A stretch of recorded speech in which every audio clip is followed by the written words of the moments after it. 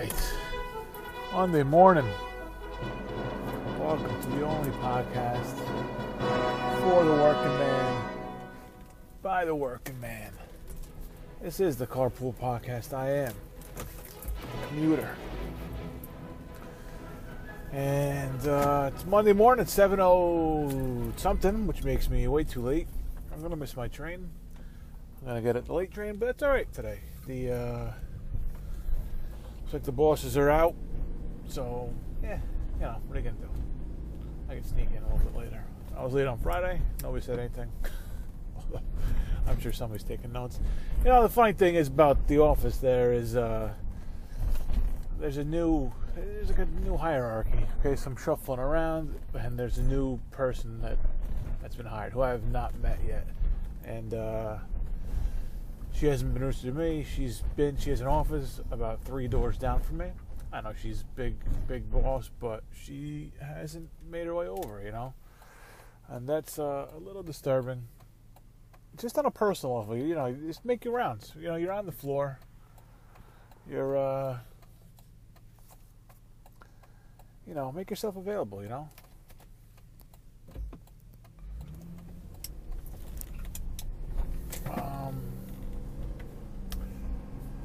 It's weird. So, she doesn't say anything, and in the past, the old boss had a problem with people being late, but never said anything to me. It was just always kind of trickled down, like, oh, don't be late because this guy's going to say something, but nobody ever said shit except for the people I work for. And, in my eyes, I had this whole conversation yesterday. Someone's getting my fucking work done. I just spent 5 extra minutes with my kids this morning instead of rushing out. I could have rushed out and at 6:50 or so, or 6:55, and I would have had a rush to get my train. But I spent 5 extra minutes with my kids instead. So, you tell me what I'm doing right and what I'm doing wrong. It's not like I'm not losing the company and money by showing up there at 8:45. So there's a blessing and a curse with this podcast thing. It's a cool thing. So there's a cool thing and there's bad news about this cool thing. The cool thing is that there's a counter that says how many people listen to your podcast. The bad thing is that it was 0. My first podcast was Friday. This is episode 2. And there were 0 listeners. So, whatever. That's fine. I don't expect it to be... I'm not a name. I'm nobody. And I don't expect there to be 1 million followers off the bat anyway. I have 40 fucking followers on the Twitter account that I have set up for this. And the only promotion I did was 2 tweets to 40 people. So, that's the bad news, but there's good news with that bad news. So, there's a cool thing with bad news, but now good news. The good news is I made this rambling, incoherent case for Kavanaugh's friend, the alcoholic author. So, I was really trying to plead the case for how it's going to hurt anybody who drinks. And I'm just literally nobody I know or I'm friends with, maybe as far as family goes, maybe 1% of my family would actually be able to run for any sort of office. I can't imagine people that I know being put in front of Congress or on the stand or having to answer under oath, having to answer any questions to do with have you ever blacked out from drinking? Oh my God, that's really, it's not. It puts all of us at risk. And the thing is, if that 1%, they're going to his friend and asking him about this friend's problems. This guy's got nothing to do. This guy's got his own fucking problems. He sounds like kind of a bad guy. At least in this instance, at least what he's being accused of. If that's what I made the mistake, was kind of sympathizing with him. And maybe I shouldn't have done that. So I'm going to take that back. I didn't realize when I was talking about him that he might have been in the room where this attack happened, or allegedly happened. So I'm taking any nice or kindnesses I said about Mark Judge, I take them back. I did not realize he may be a witness, in the room witness to this. So, it's tough, man. It's tough. If you're going to be a drunk, be a jovial drunk. That's pretty much it. That's what I'm taking away from this. Let's see. What do we got? A crazy dream on Friday night, man. Really did. I fell asleep watching the Larry Sanders Show. Watched a few episodes of that. It's such a good show, man. It's just a fun one to kind of throw in any season and lock into it, and you're just going to get a good couple in a row no matter what. Fell asleep watching it. And the dream has nothing to do with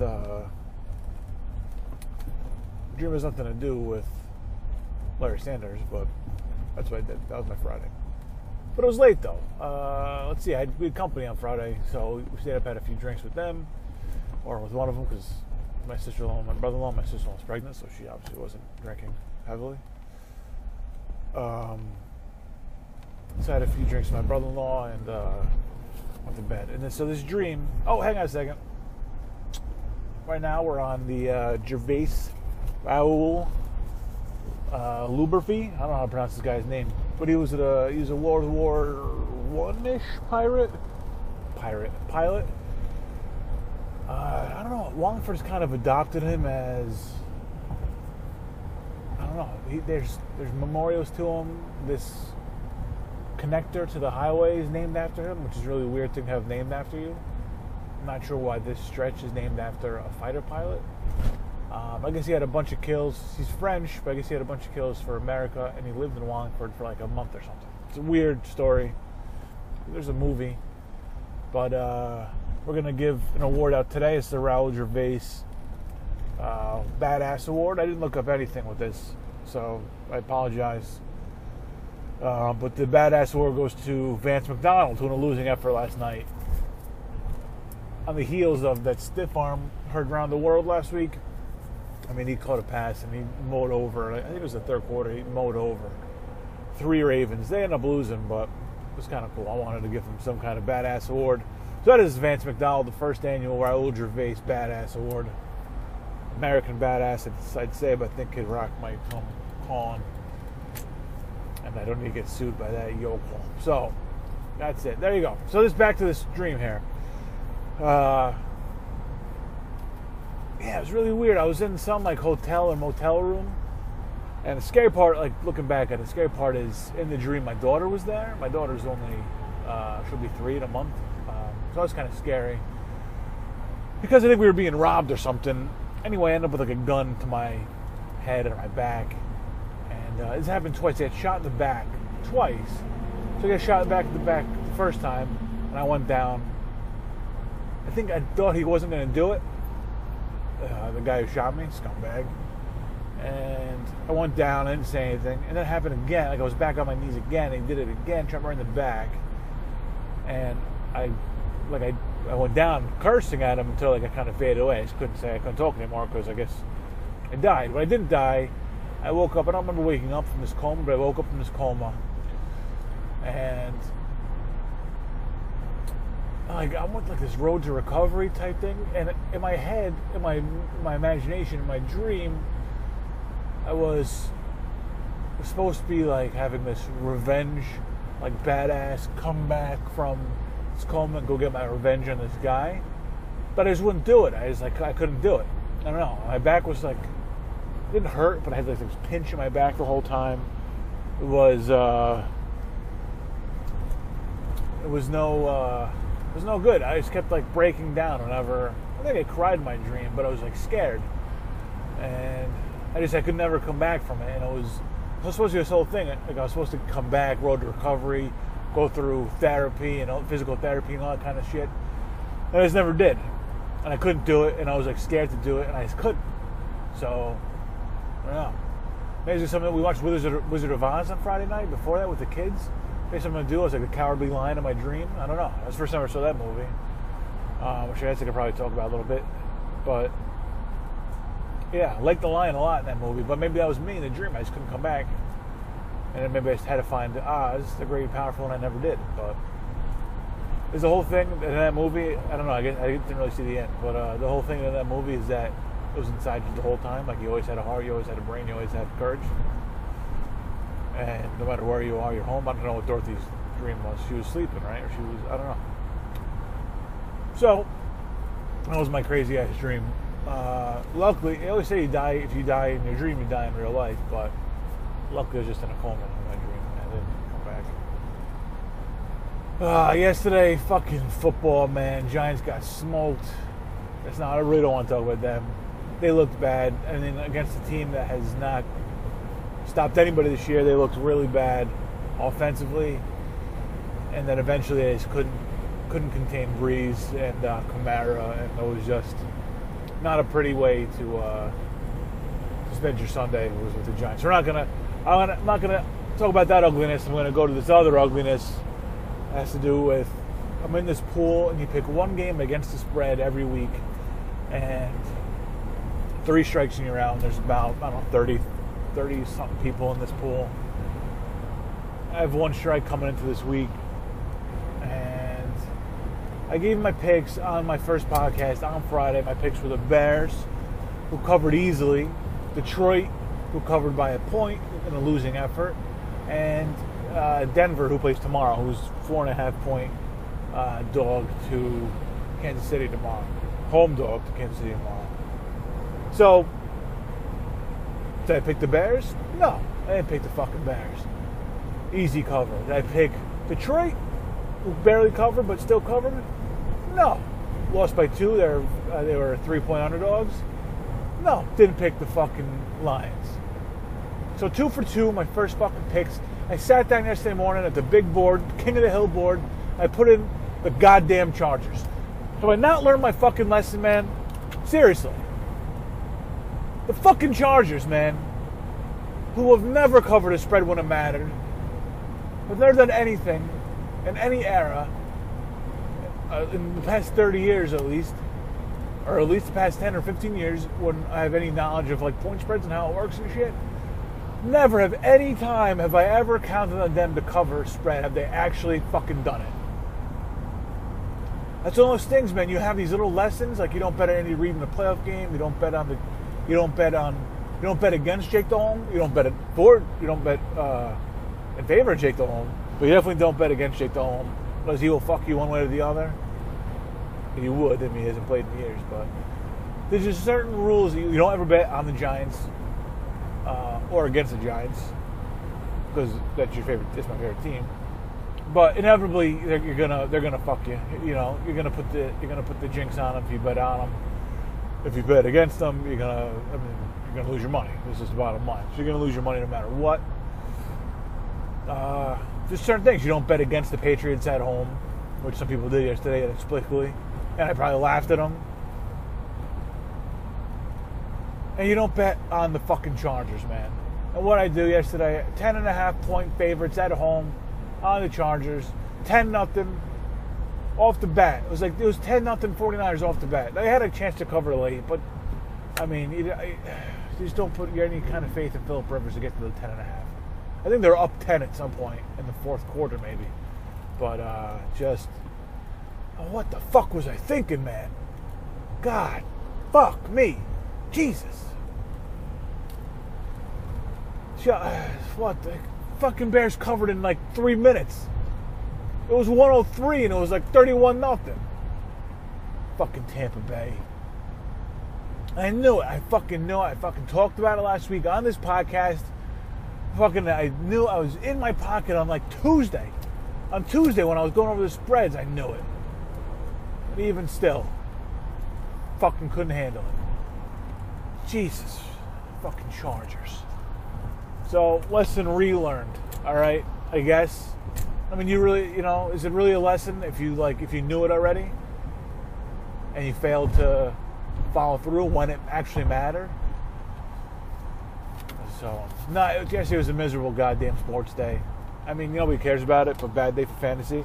And I don't even care about the money. I just like beating my friends.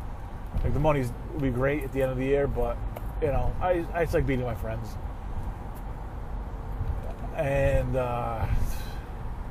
it was the last day of fantasy baseball, and I've been in first in about a month, but I've been fighting for second, and the difference between second and third is about, I don't know, $300, because third place only gets like get your money back plus like $15.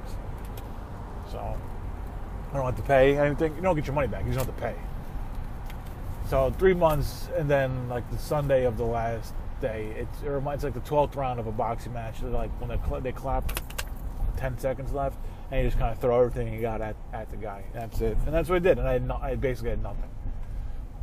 I couldn't get a win on my last day, mainly because the Dodgers sat Walker. Nobody cares, but Dodgers sat Walker Buehler. I could have got half a point on that, but Dodgers sat Walker Buehler, so he's going to pitch today in their wild card game, or their play-in game, or their game 163, whatever the fuck they call it. They're playing the Rockies. I went to Rich Hill, and of course, I didn't look. I just assumed that Walker Buehler was pitching, and then Rich Hill was pitching, and Rich Hill was supposed to be done for the year, so he was a free agent, and the kid ended up in first place. That's not why he ended up in first place, but so my heart is just absolutely black today. I just don't care. Like, I'm so pissed about that. I mean, it's it's 6 months, and it's $15. You know, I don't know. I just can't. You know, so ready for the draft. The draft will be a live draft. That's going to be in March, during March Madness. That's when we do it. I head up to Poughkeepsie. I'm ready. I need a break from it, but I'm ready. I'm done, but I'm ready. Jesus Christ, man. Fucking fantasy baseball, fantasy football. I'm going to win one. The one league I think I have no shot in. Oh, that's great. You dildo. This guy. Oh, there it is. There's your segment. Rules of the road right there. Make your fucking full turns, man. That guy just cut across my lane. I had to stop short so he didn't clip me.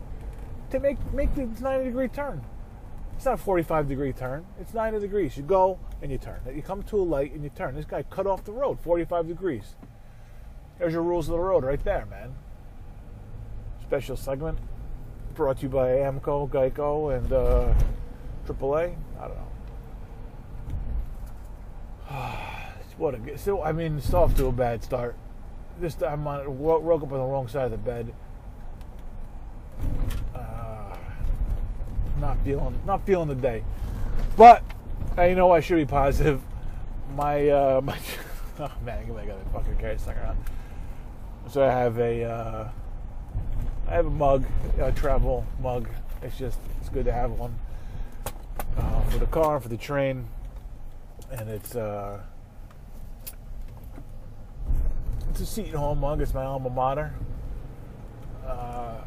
And it's the best mug I ever, it's the best travel mug. It's the only mug I'm ever going to need. But I left it in my wife's car yesterday, so it's dirty.